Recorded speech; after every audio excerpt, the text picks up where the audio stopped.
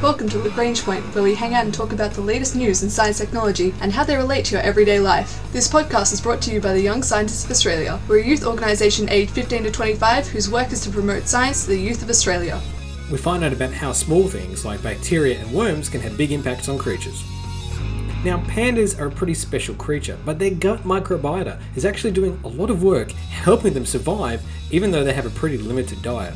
Plus, we find out how some of the scariest things around, tarantulas, actually have something else to fear, something tiny that can cause them a lot of problems. And it's related to Jeff Daniels.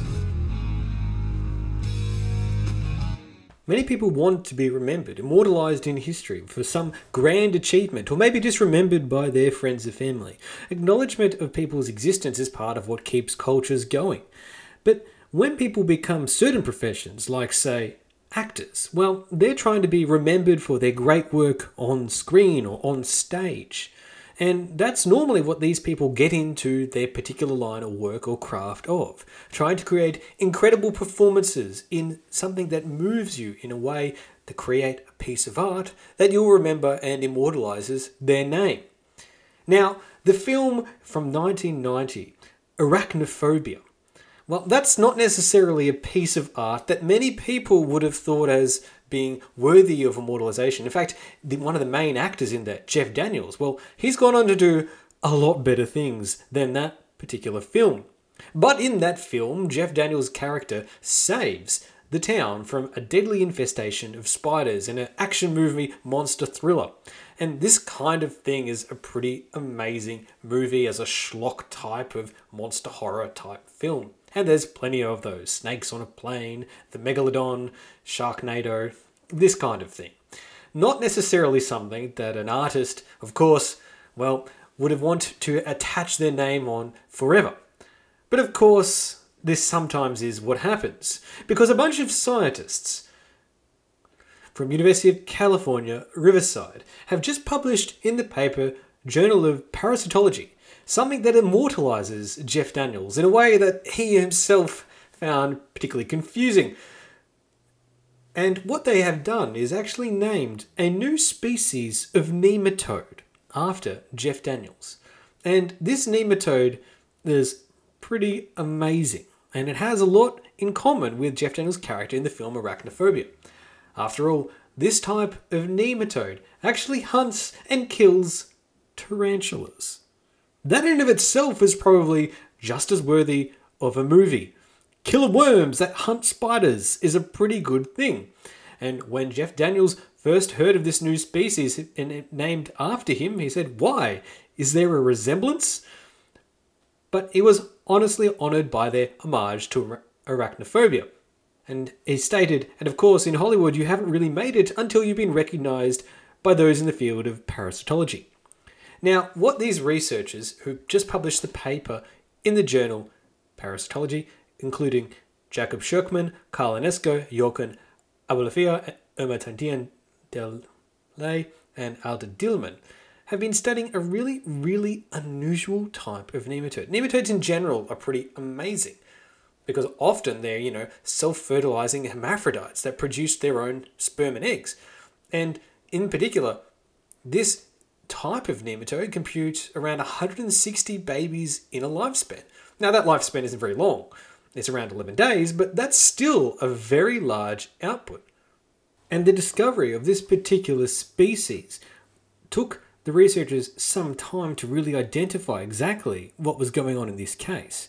Way back in September 2019, a wholesale tarantula breeder, and yes, these exist because people do buy tarantulas as pets and not just for films as well, contacted the researchers, including Dillman, to help identify a strange new infection that had started to overtake the tarantulas.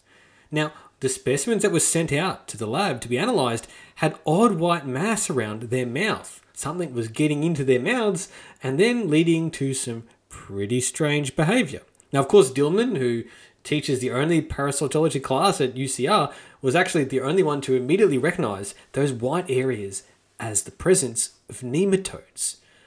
Now, previously scientists have found the first types of nematodes that can live on tarantulas, but they only examined the worms themselves, not the worms as they were found on the spiders.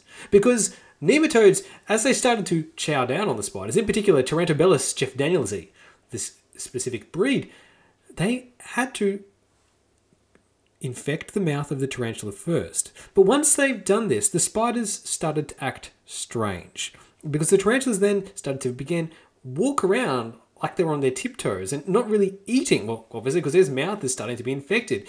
Then they lost controls of their appendages, and their fangs also stopped working. And this took months, because tarantulas don't actually have to eat that often. So the fact that they lose their mouth can lead to the infection spreading and spreading and spreading. And with the life cycle of this nematode only being around 11 days, that doesn't take long for the nematodes to become pretty well entrenched on the tarantula itself, with the tarantula slowly and slowly losing more and more of its functions as this worm takes over. We talked about a horror movie at the start here, Arachnophobia, where the spiders take over a town. But the horror movie is happening to this particular spider when the worms take over it, removing its ability to control its appendages, removing its ability to feed. Now, it's not clear how long these nematodes manage to survive, but certainly more than 1 or 2 life cycles of them. And they slowly just chowing down on the tarantula, paralyzing their organs and even the ones that control their fangs, removing the ability for their nerves to function. This kind of parasitic behavior, where the parasite just completely destabilizes the host so they can better eat it, is really, really terrifying. And it's true that nematodes have been around for hundreds of millions of years, and they can infect pretty much every kind of host on the planet, including humans. And, a nematode exists probably out there that can infect every creature on the planet. But in this case, the Tarantula Jeff Danielsi is a perfectly designed killing machine for chomping down on and chowing down on an already scary killer of a tarantula. So like Jeff Daniels' character in the movie Arachnophobia, which hunts tarantulas and saves the town from infection, well, the tarantulas themselves are hunted by these tiny nematodes, which can cause a pretty damaging and devastating total collapse of the tarantula itself. This is research published in the journal Parasitology by researchers Shirkman, Anesco, Abolesvia, Tanigan, Delay, and Dillman.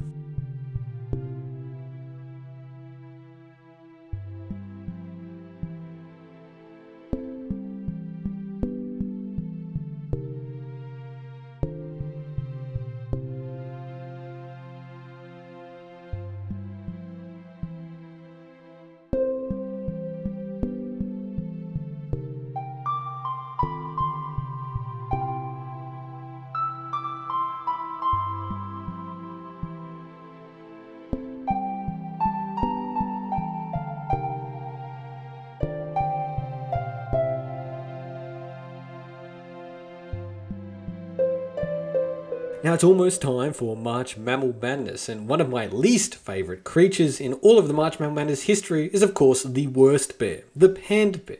Now pandas, giant pandas, are a pretty amazing species, but they do things that are really strange. They're reluctant breeders, they eat food that's strange and not necessarily good for them, and they have just generally habits that make it pretty conducive to just disappearing and dying off. So it's a struggle for conservationists trying to keep these species alive when they don't really have much of an instinct of self-preservation. But giant pandas, nevertheless, are still absolutely fascinating because they manage to do things that don't quite often make sense. For example, they feed almost exclusively on bamboo being filled with lots of fibre, and yet somehow they still manage to stay really chubby and healthy in size despite eating nothing but this really fibrous and tough bamboo. So how is it possible? And this is what researchers at the Institute of Zoology and the Chinese Academy of Sciences have been diving into, and just published in a paper in Cell Reports. Now, first author of this paper was Guanping Huang, along with a research team led by Fu Wenwei and a large list of collaborators. And what these researchers were trying to understand is how pandas manage to eat so much and get so much nutrition that enables them to gain more and more weight and store more fat, even though they're eating something that often has not much nutrients, especially in seasons where there's only the bamboo leaves to chew on themselves, rather than the stalk. So this is a really strange type of behaviour. These pandas are able to eat on all of this bamboo and yet still build weight and mass. This is really surprising because in certain types of the growing season, you don't really have much there on the bamboo for them to thrive off. So what the researchers looked into was how the panda ate the food and then what happened inside the panda's gut microbiota and its phenotype.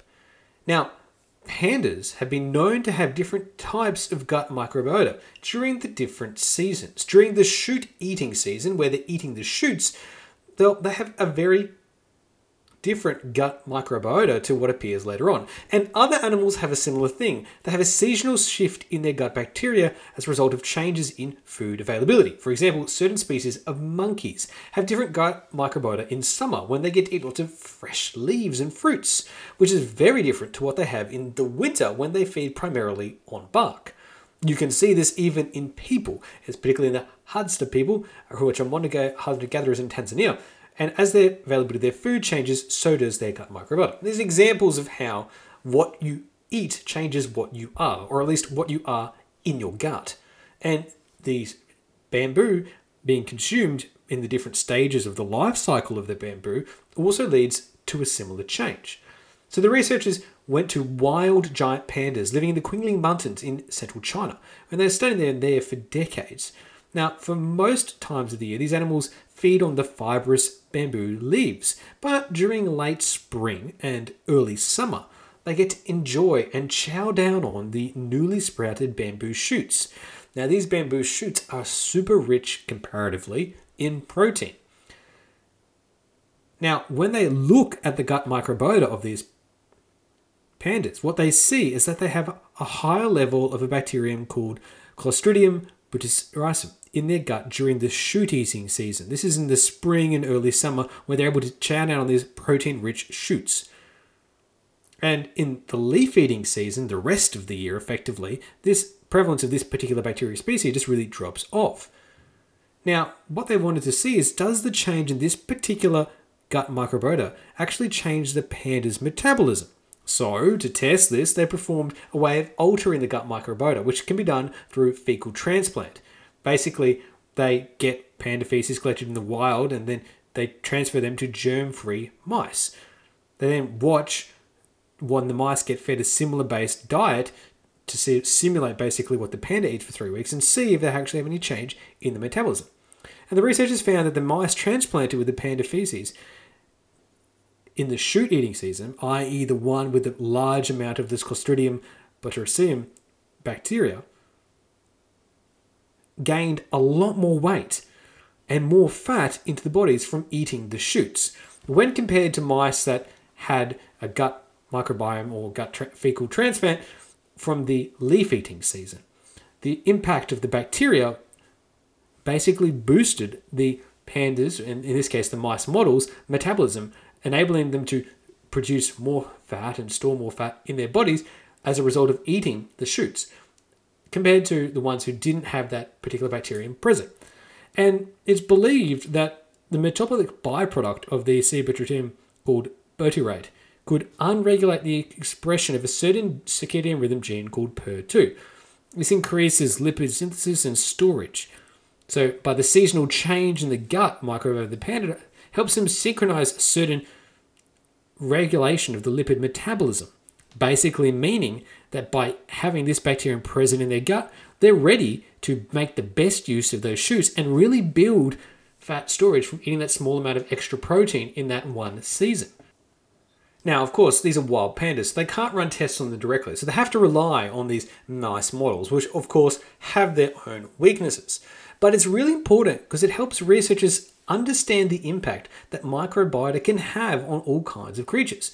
So they want to map out more organisms in the panda's gut and find out what all of their roles they play, knowing now that just one of these can help these panda build huge amounts of body mass and fat, which they need to survive the other seasons. And it's important because we often think of bacteria as just a bad thing, but our gut microbiota is incredibly important because it offers benefits, and seasonal benefits at that help enable creatures to not only survive but also thrive in certain environments. And if this balance gets lost somehow, well, you could use this as a way to treat and help them recover. It also can be used to develop probiotics to help identify the boosts that can be given in regulation of certain genes from the microbiota and how they can be used to boost certain outcomes.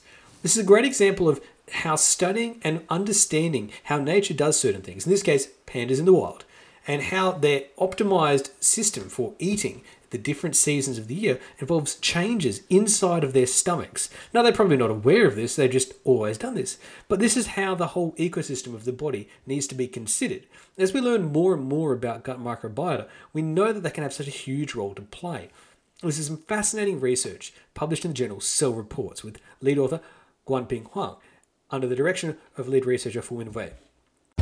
This has been the Young Scientists of Australia's podcast, Lagrange Point.